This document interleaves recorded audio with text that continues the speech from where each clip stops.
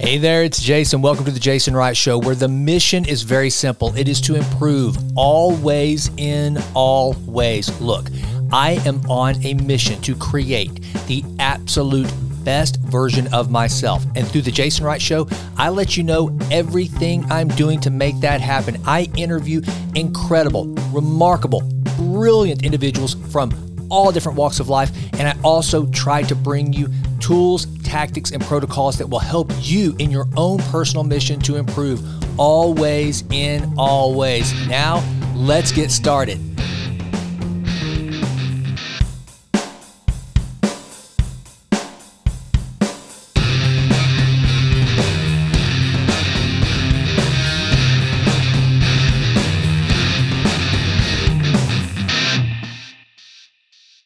Well, howdy everyone, and welcome to the Jason Wright Show. I'm back. Okay, so if you notice, I haven't put out an episode in probably about 15 days because that's how long I have been in Europe. And I got to tell you, it was phenomenal, but I'm dragging. I am having a tough time getting back into the swing of things.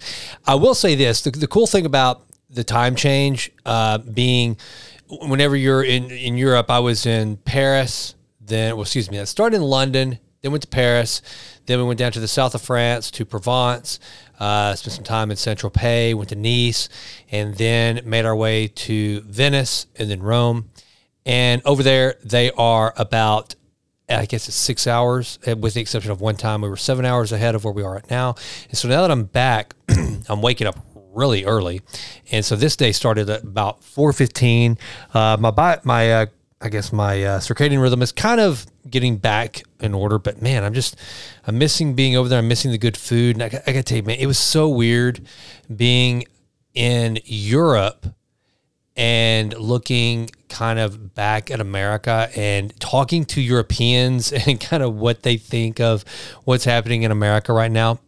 And they're all just like, wow, we're kind of wondering, it seems kind of crazy over there. You know, it seems like so many people just hate each other in America. And it was bizarre. It's really crazy how America is like kind of painted as this uber conservative, you know, just button down type place. And yet when you go to France, and France seems more conservative than the US, you know, something's whacked, of course. But, you know, that's just that was just a tourist interpretation. We had a blast over there. It was celebrating Abby, my youngest daughter. You guys have heard her on the show before. Her graduation from the University of Colorado. And so we were over there celebrating, and Mrs. Wright and I and Abby had an absolute blast. But now I'm back, and I'm trying to get back in the swing of things, trying to improve always and always. Hey, one of the things that's really hard was getting my workouts in because, I mean, Mrs. Wright had us up early and going late. And if there's one thing that I cannot stand, it's staying up late. But in this case, I wanted to squeeze it all in. We did that, and we had a blast. I got to tell you about this one character that we heard a story about. I got to tell you the story. It's just absolutely, it's kind of awesome. Got to tell you about Michael Fagan. So we actually hired private tour guides for most of the stops that we made. And the one in London, his name was Ben. The guy was fantastic. He's exactly what you would expect from a British tour guide. He was very proper, wore a tweed jacket, was awesome. He took us through the Churchill war rooms, and we got to watch the changing of the guard at Buckingham Palace. And he was talking about this guy named Michael Fagan, who he had just broken up with a girl, and he was sitting in a bar, and he'd been drinking away his sorrows all day. And he's just depressed. He wanted someone to talk to. The bar was about to close down. And he decided that the person that he should talk to, that he really needed to pour his heart out to, was the Queen. And so he made his way over to Buckingham Palace, and somehow he makes it through one of the gates. And he said that Ben, our tour guide, told us, he said, if you look over at the fence, he said, it looks like it would be a really secure place. However, it's not that hard to get in. So this guy, Michael Fagan, he gets into the gate, and he does set off an alarm, but the guards at Buckingham Palace thought that it was a mistake because they'd been having problems with the alarm system, and so they thought it was a false alarm. So they turned the alarm off. Well, Fagin then goes and he tries to open a window. And lo and behold, the window opens, he gets in, and what happens? Alarms go off again. What happens? The guards at Buckingham Palace turn the alarms off again. They think it's a mistake. So Fagin is walking through Buckingham Palace, and he decides that he needs to relieve himself. Well, he can't find anything to go to the bathroom. He can't find a bathroom. He doesn't, I mean, with all the rooms and everything, he can't find a water closet. So he ends up peeing in like a vase or something there. So we got that. Well, then he decides, you know what? He could use a little bit, something extra to drink. And he's looking around. He opens some cabinets, and lo and behold, he opens up a cabinet that just happens to be a liquor cabinet. Well, he grabs a bottle of wine. He doesn't have an opener. So he breaks the top of the bottle of the wine, and he starts drinking the wine, spills it all over one of the rugs, which, I mean, it's Buckingham Palace. I'm thinking this is kind of a priceless piece of tapestry that he does this. And finally he goes upstairs, and he decides, you know what? He's tired and he doesn't know how to get out, and he's drunk. And he decides he's going to go into one of the bedrooms, and he's just going to lie down for a little bit. Well, he goes in, and he does find a bed. He sits on the edge of the bed, and all of a sudden someone pops up. It's the Queen. The Queen pops up and asks, you know, can I help you? I mean, she plays it cool. She's startled, but they end up talking. He tells her his problem. She's sitting there going, okay. She's listening. And then finally, I think what Ben said was that he asked her, well, do you happen to have a cigarette? And she said, no, I don't smoke myself, but I can have one brought up to you right away. And so she calls downstairs and she says, excuse me, could someone please bring the man sitting on the edge of my bed drunk a cigarette? And eventually people come in and they take Michael Fagin, and I just thought, are you kidding me? It's a true story. You look it up, you can Google it, Michael Fagin, and I may have gotten some of the details wrong on the story. And it's probably been, there's probably been some artistic liberty or embellishment taken over the years on how the story actually went. But I thought, man, that was a crazy story. But let me tell you something. If you're thinking about doing a European tour, then, and it's not cheap, I'll tell you right now, it's not inexpensive, but if you can swing it, pay the extra money and get a personal guide. It is worth it. I'm kind of a history nut myself, but when you've got someone with you, walking you through, telling you the little goofy stories like the Michael Fagin story, along with some really historically significant facts, again, going through the Churchill war rooms, that if you've ever seen Darkest Hour, the movie where I believe it was Gary Oldman that played Churchill, did a fantastic job. Great movie. That entire movie basically takes place in the Churchill war rooms. Well, we toured all those rooms, and Ben took us through and gave us all the details of kind of how Churchill structured his day and things that went on. This little private room that everyone thought it was his private bathroom, and it was always marked occupied. And they were like, yeah, typical Churchill gets his own bathroom. Here we are. We're all having to stay in this bunker, and he has his own bathroom, and he's always in there. He won't use the bathroom. Well, it turns out that it wasn't a bathroom at all. It was actually Churchill's private phone that rang directly to FDR. And so that was really cool. And then when we were in Paris, we hired a tour guide to take us through some of the high points, the more historical spots along in Paris, and went over to some of Van Gogh's stomping grounds. We'd actually stayed up in Montmartre before, which is where Van Gogh spent most of his time in Paris, but it was so much better going back this time and actually learning little details of where Picasso had hung out, where Van Gogh had hung out, and why they were there, and what was going on at the time. Really cool. And then also had a guide take us through the south of France, take us to some really cool villages. It was just absolutely amazing. We had a tour guide in Venice, which, by the way, I don't know what I was expecting, but Venice is so unbelievably cool and beautiful, and just you really don't know how to get used to being in in a town where there are no streets. There are only the canals. And it's just like what you would imagine. I mean, everyone gets around by waterway. And you'll be walking and you'll go down these cool little alleys and you'll walk, it'll just come to a dead end because there is a canal. So you have to turn and go around. And there are, over 400 bridges on the main island of Venice. But it's just so beautiful, so cool. And then we went to Rome and went through all the highlights, went through all the historical areas that you can think of. We took a Vespa tour, which was kind of funny. I looked kind of like Dumb and Dumber because I didn't drive the Vespas. We actually rode on the back of the Vespas with the tour guides.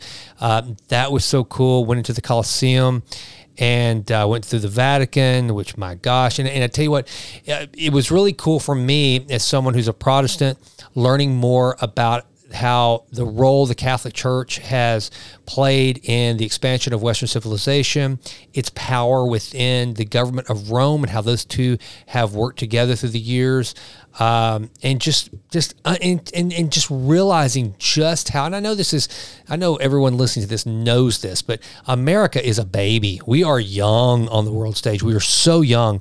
And when you go over and you see these buildings and these structures and these statues that are thousands of years old that existed before the time of Christ, it's like, my goodness. And so it was just absolutely phenomenal. But now got to get back in the swing. So I thought, I'd kind of come on without much of an agenda. This is more of just a kind of a, I'm back. It's glad to be back. It's glad to be back in front of this microphone, checking in on my peeps that I know are also interested in improving always in all ways. And a great way to do that, I'm telling you, is travel. Get out there and see other parts of the world. It is a lot of fun, and it was a blast. And I thought also what I would do is I would make a movie recommendation. It's very hard these days. I don't know if, at least it is for me.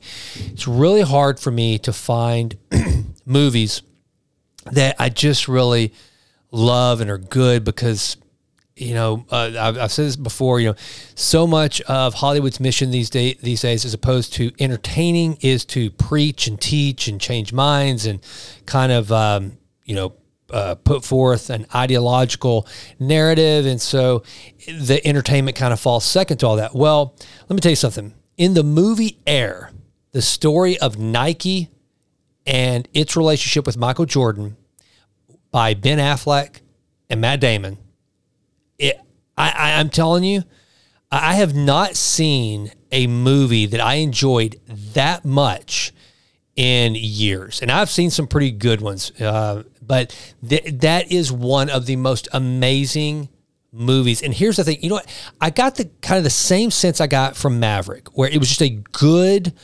American, pro-American story. No, there was nothing in it to like kind of give a show the, expose some dark, seedy side of corporate America or anything like that. That wasn't the idea. The idea was to just see how these two giants, Nike and Michael Jordan, how they formed their relationship.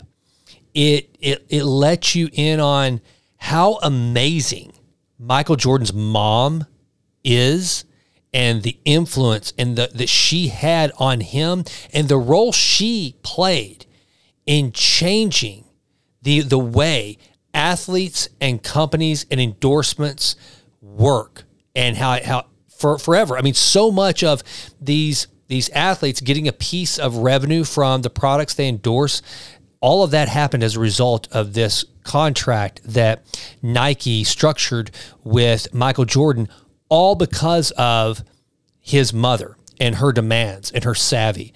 And and I got to give it to Matt Damon and Ben Affleck. And here's the cool thing. Okay, so I don't think anyone would ever doubt these guys, probably their political beliefs. Everybody knows where they stand. They're probably pretty woke. They're probably not guys that believe like a lot of other people. But what the cool thing about it is they have shown that even though they probably believe a lot of the kind of the woke agenda or whatever. And I don't want to say that. I'm just thinking back like whenever Ben Affleck got in that fight with Sam Harris and Bill Maher famously over Islam on Bill Maher's show. But here's the thing. Even if they do hold those beliefs, they still are incredible filmmakers, and they're able to put that aside and actually make great movies, tell great stories, and let that come first. And that's exactly what they did. And it's really cool because I had just watched on the airplane coming home Ford versus Ferrari. If you have not seen Ford versus Ferrari, again, another amazing American tale. It is so awesome. True story about a great Texan, Carroll Shelby. I actually have a little bit of I've never met Carroll Shelby, never met any of the fans, but I do some consulting for a company that actually has managed his timber property out here in Texas for over 40 years. So I feel like I've got kind of like a little bit of a link by proxy to the Shelby family and Carroll Shelby. And so I love a good American tale, a good American success story, and you throw a Texan in there and I'm all in.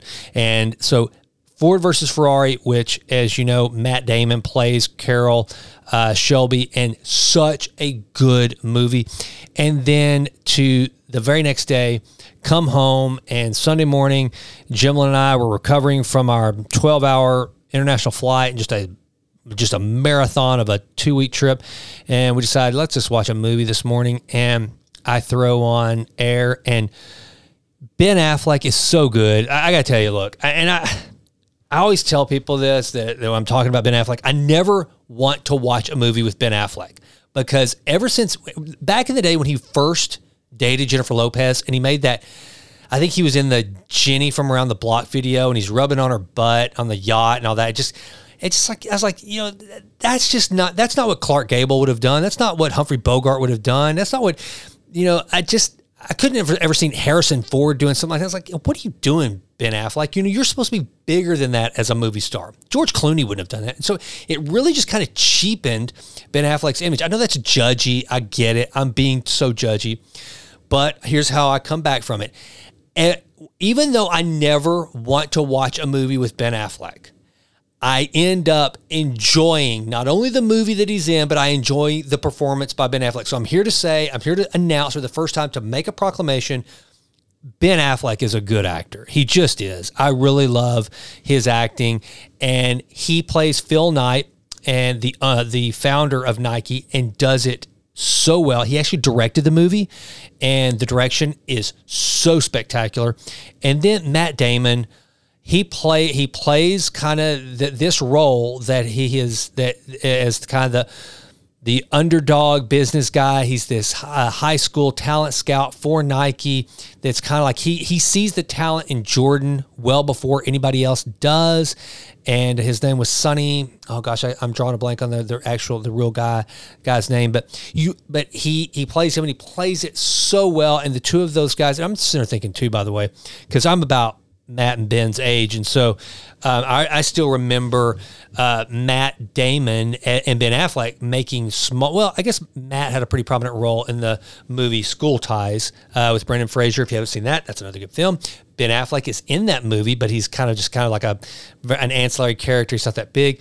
But then, of course, it wasn't but a couple of years later, they end up writing the screenplay and winning an Academy Award for Good Will Hunting, which is one of the best movies from the 90s, bar none.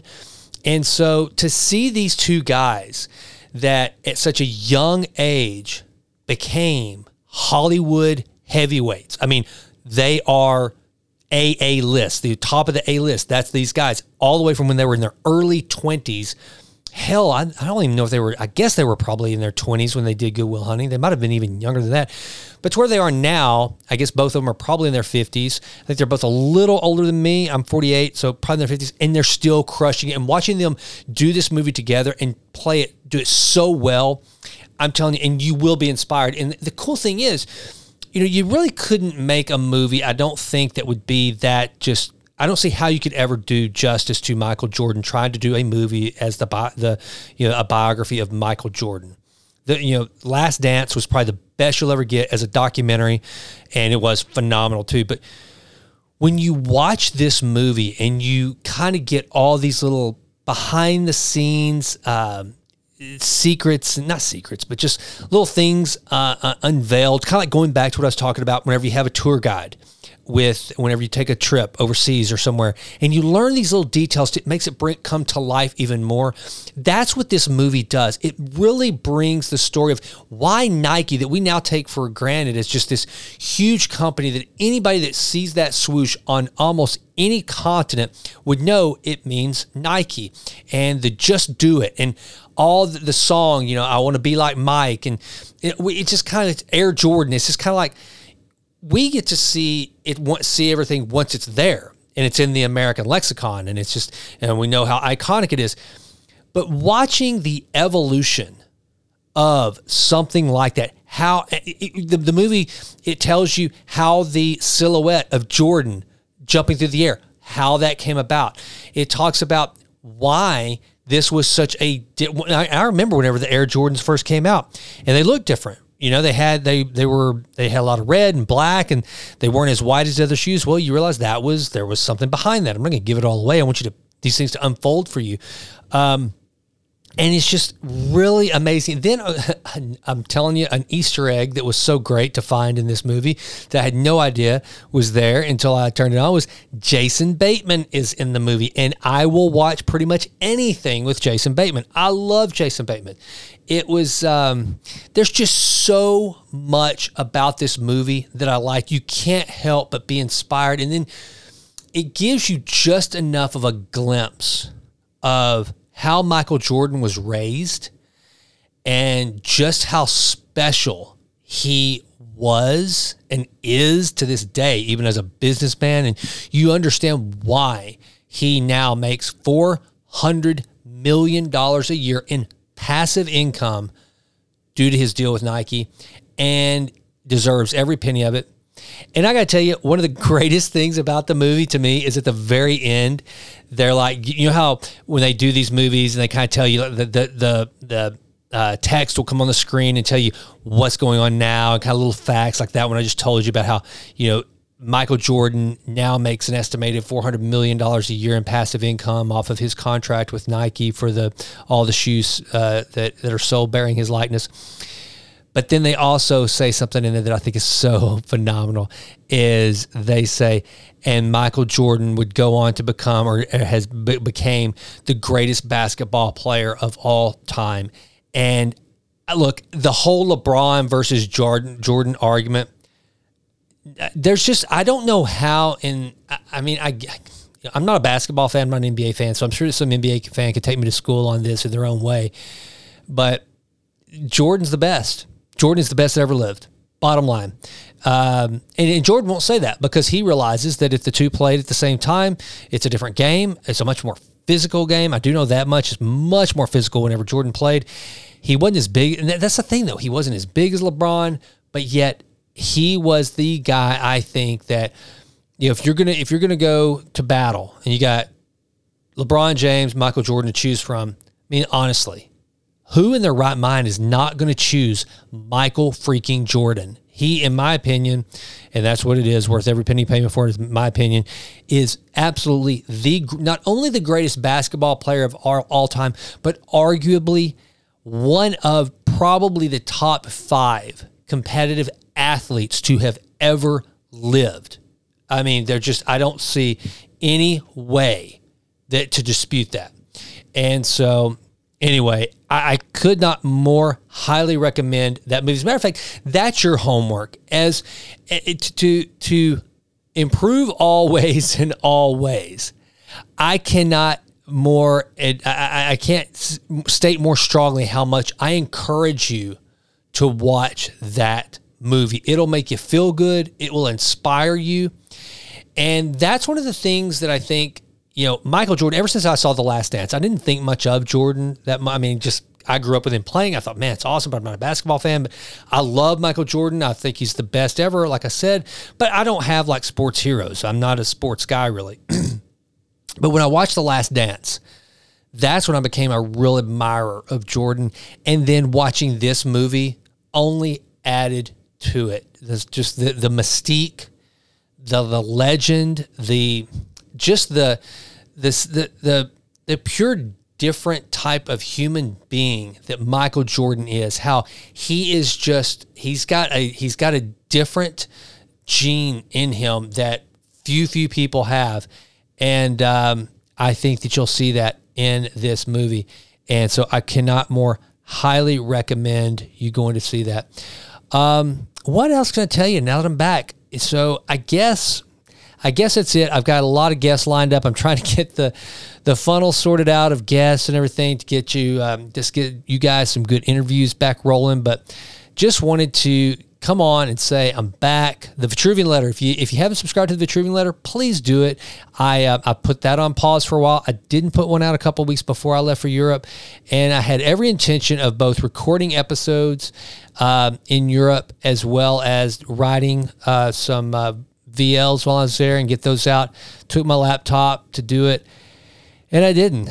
And I'm okay with that. Here's one of the things I did different on this trip. That I generally, when I get away, I find myself, I don't stress and worry about what I've got going on. What I do is I start dreaming and get really excited about all the projects. And I have got so many freaking different things that I'm working on right now and teeing up. It's kind of daunting. And so usually what I'll do is I'll go off on a vacation and I'll start taking notes and really, really thinking deeply about the things that I want to get done. And I got to tell you, I didn't do any of that this time. As a matter of fact, I didn't think about this podcast at all. I didn't really think about the Vitruvian Letter. I didn't think about my courses that I want to teach. I didn't think about my app, the Vitruvian Lab. I didn't think about any of it. You know what I did? I thought about being in Venice, being in Paris, being with my daughter and my wife, and focusing on the beauty, the incredible food. I just let myself be present. And so I hope that you can find a moment, and you don't have to go to the other side of the world to do that. Just find some time to get away, go for a walk in the woods, go and just resolve to just don't do anything. Don't think about your ambitions, your goals, or anything like that. They'll always be there when you get back. I think I'm actually, I took my daily journal, which is kind of, it's different than my regular journal. My daily journal is where I kind of like line out my day every day from hour by hour, what I'm going to be doing. I took it with the intention to document every single day and kind of do take some notes and, use the time to clear my head and really get some, dreaming and scheming going. Didn't do any of it. And I'm so glad I didn't. I'm so glad I didn't, because you know what? The only thing I took from that trip is amazing memories.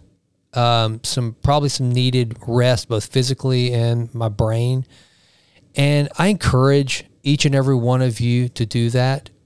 Find some time to get away, leave your to-do lists, your goals, your dreams, your ambitions, just leave them behind for just a little bit, just a little bit, and go somewhere with some people you love and be fully present and soak up something that has nothing to do with the stuff that consumes us each and every day. I guarantee you'll be glad you did. And that's it. I'm back. I appreciate you tuning in. I know this was just kind of a babbling episode. I don't know that this message really had any utility value to you whatsoever. I hope it did. I hope that you'll come back for some great interviews as we finish out the second half of the year. Can you believe that we are going into the second half? The way I look at it is, went on this awesome vacation, came back, coming out of the locker room. It's time to crush the second half of this year. And I'm going to do it with great interviews, with great projects, with great content creation. And hopefully you will be a part of that. And together we will indeed, no matter what we do, improve always and always. I'm back, baby. Keep listening. I'll check you out later. I'm Jason, and I'm out. Hey, thank you so much for listening to the show. It means more to me than you can possibly imagine. And if you enjoyed it, please consider going out to Apple and leaving us a 5-star rating. That would mean the world to me. Also, follow me on Insta at Jason Right Now. And don't forget, download the Vitruvian Lab app. I mean it. I want to be your personal peak performance trainer. I want to help you improve always and always. Lastly, check out my newsletter, the Vitruvian Letter. You can subscribe at jasonwrightnow.com. And until we meet again, please continue to endeavor to improve always in all ways. I'm out.